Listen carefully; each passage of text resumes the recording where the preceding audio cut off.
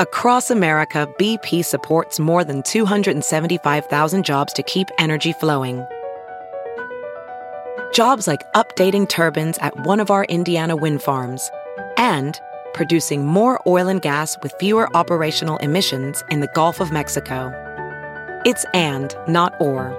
See what doing both means for energy nationwide at bp.com/investing in America.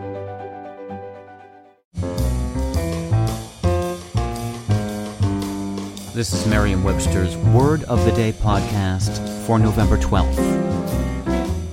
Brought to you by Merriam-Webster's Unabridged Dictionary Online, America's largest dictionary, now continuously updated. Learn more at merriam-websterunabridged.com. Today's word is Sinecure, spelled S-I-N-E-C-U-R-E. Sinecure is a noun that means an office or position that requires little or no work and that usually provides an income. Here's the word used in the Chicago Tribune by Jamelle Bouie. The status of former presidential nominee turned influential insider is more than just a nice sinecure for a politician in the twilight of his career. It's the foundation for another presidential run. The word sinecure comes from the medieval Latin phrase sine, which literally means without cure. No, the first sinecures were not cushy jobs for those suffering with incurable maladies.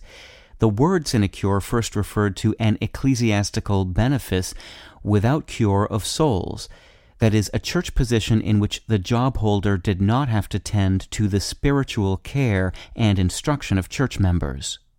Such sinecures were virtually done away with by the end of the 1800s, but by then the word had acquired a broader sense, referring to any paid position with few or no responsibilities. I'm Peter Sokolowski with your Word of the Day.